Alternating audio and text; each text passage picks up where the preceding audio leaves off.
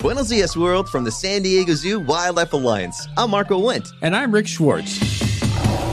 And we're your hosts for Season 3 of Amazing Wildlife, a show from iHeartRadio Ruby Studio and the global conservation organization behind the San Diego Zoo and the San Diego Zoo Safari Park. Listen as we dive into the efforts here in San Diego and spotlight the heroes working worldwide to care for the species you know and love. Listen to Amazing Wildlife on the iHeartRadio app, Apple Podcasts, or wherever you get your podcasts. A 51-year-old woman named Orsolya Gaal was brutally murdered in her home on Saturday, April 16th. She was stuffed in a hockey bag, wheeled out of her home, and was found on the side of the road about a half-mile away from her house. A man who was walking his dogs found... Buenos dias, world, from the San Diego Zoo Wildlife Alliance. I'm Marco Wendt. And I'm Rick Schwartz.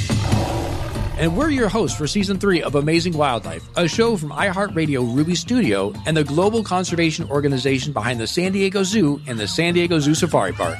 Listen as we dive into the efforts here in San Diego and spotlight the heroes working worldwide to care for the species you know and love. Listen to Amazing Wildlife on the iHeartRadio app, Apple Podcasts, or wherever you get your podcasts.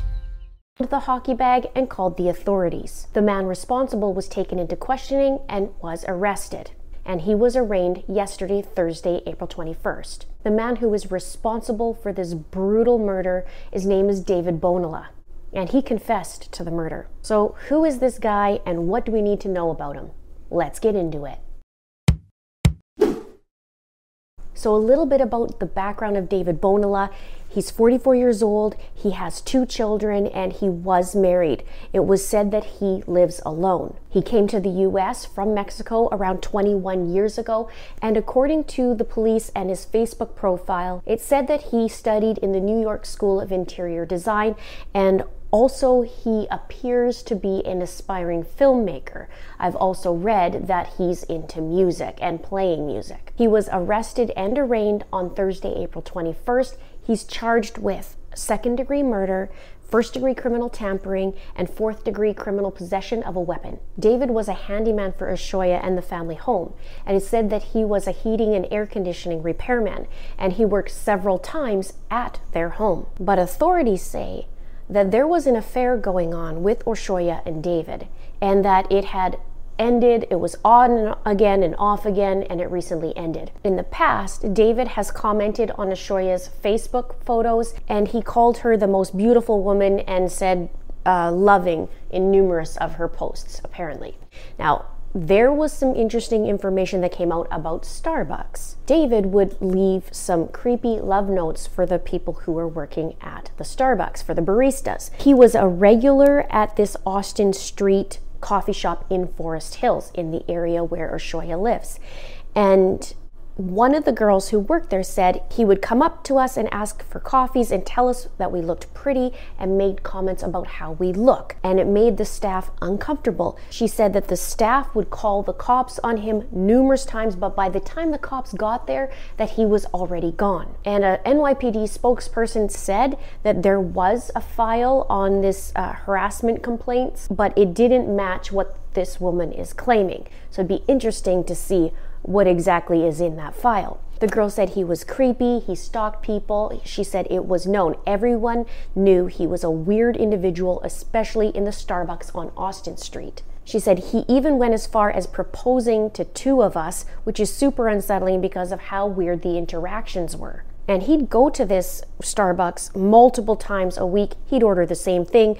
They said a dark roast pour over and a lemon loaf or a banana nut loaf. It says he also handed them a note and gave them jewelry and asked them to be with him. So this is a little over the top, don't you think? But as for the jewelry, it makes me wonder if he's buying this jewelry or if he's taking it, and if Orsolya actually had any jewelry missing. At this point, I'm wondering. He also asked these women personal questions like their ages, their birthdays, where they lived, and where they went to school.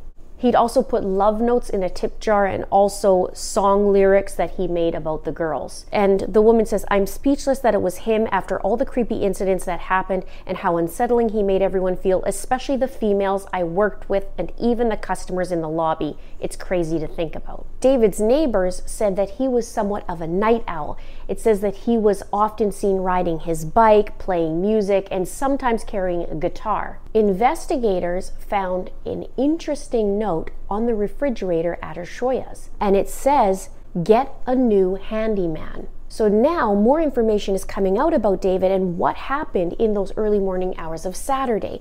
Orsolya arrived at home, it said around 12:20. Previous reports said it was about 11 p.m. But she actually went to the Lincoln Center earlier in the night. Then she stopped off at a local pub and she had a Moscow Mule. And then she left and walked home. After she arrived home, it was said that David arrived. And it said that she let him in, she knew him, and around 12:40 a.m. is when he went in. Now, in reports, it says because she knew him, she let him in the house. He then engaged her in a verbal dispute, and unfortunately, she had to ask him to leave multiple times. Now, her son Leo, who's 13 years old, was upstairs, so they went down to the basement and they began arguing. And as I mentioned earlier, they had an on-again, off-again romance. And it was ending, but it said that David wanted to rekindle this situation. And then David used a knife that was from the home to slash her throat and to stab her 58 times in the neck, in her torso, and her arm. And other reports also in her hands. Now David then grabs Orsolya, stuffs her into a hockey bag, and then he waits at the house until 4 a.m., in which time he leaves the house and he carries the hockey bag behind him. He also leaves a trail of blood while walking. Now, in my previous video, I had mentioned it's about a 17-minute walk from where they found the body. He actually leaves the bag on the side of the road, and I had wondered in my last video, why would somebody do that if they're walking and then they just leave it there? Because it's just right adjacent to a forested area. Well, what he did was he left it there and then he walked through that forested area to go home. So I guess he didn't want to leave another trail all the way to his house. And authorities did find his jacket full of blood along the way. As the investigators were searching, they end up finding his boots, a t-shirt, and bloody bandages in a bag near his home, or just outside of his home. And he was treated later at a local hospital for injuries to his hands. From Orsolya's home to his house is about 3 miles. And authorities found the murder weapon which matched the knives in Orsolya's home. So Wednesday night on the 20th, he was brought in for questioning. And what's interesting is that David made some incriminating statements and he calmly confessed to the murder of Orsolya.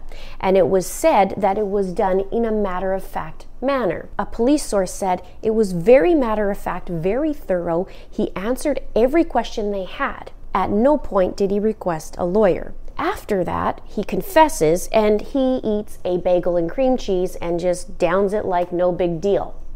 We see that in a lot of cases, don't we? Alex Cox, after what happened to Tylee, I believe it was Tylee's, it might have been JJ's, he decided just to go to get some fast food right after. Guess it made him a little hungry. There's a gentleman who was interviewed that knows David, and he is a nearby florist, and he said that David would often stop by and buy one single rose. He said he recognized also Orsolya from photos because David showed him photos of her in the past. He said he was very in love with her. He was talking about her as a very nice girl, very respectful. It's hard to believe. He was a nice guy, damn it. For me, it's hard to believe. In court, the prosecutor talked about the boys, Orsolya's boys, and said 2 boys are left without a mother and a young teenager faces the added trauma of being home when this heinous murder took place. So this is all kinds of a crazy story. I've been following it. The reports were so all over the place on this, but now obviously it's getting dialed in, and this David guy is a real piece of work. Now what's interesting too is the reports from Starbucks. I mean, the creepy comments, the creepy behavior, people alerting the police. I mean, how often did this happen, right? And if it happened at the Starbucks, you best believe it's going to be happening at other places and other times. And this just escalates it typically does escalate. I mean, it turns into, a comment here and there. Now it turns into obsession with people. And here we are. A woman is murdered in her own home. I don't know the details of the affair. I don't know if it was just solely, I wouldn't think it would be just from what David is saying. I think the police would probably have other information to lead them to believe that they have been having an affair for 2 years, it was said, off and on, but pretty scary. Let me know if you have any more information about this guy below. I combed as much as I could today. I know it looks a little bit different here. I'm not in my regular spot today. It's my anniversary, so my husband and I are having some fun today. So I'll keep you posted on any new news. Please subscribe if you haven't done so already. Please like, and don't forget to share. If you'd like to see more info on this case, please be sure to click that subscribe button and also check out my playlist below. Thank you so much for watching. We'll see you soon. Buenos dias, world, from the San Diego Zoo Wildlife Alliance. I'm Marco Wendt. And I'm Rick Schwartz. And we're your hosts for Season 3 of Amazing Wildlife, a show from iHeartRadio Ruby Studio and the global conservation organization behind the San Diego Zoo and the San Diego Zoo Safari Park.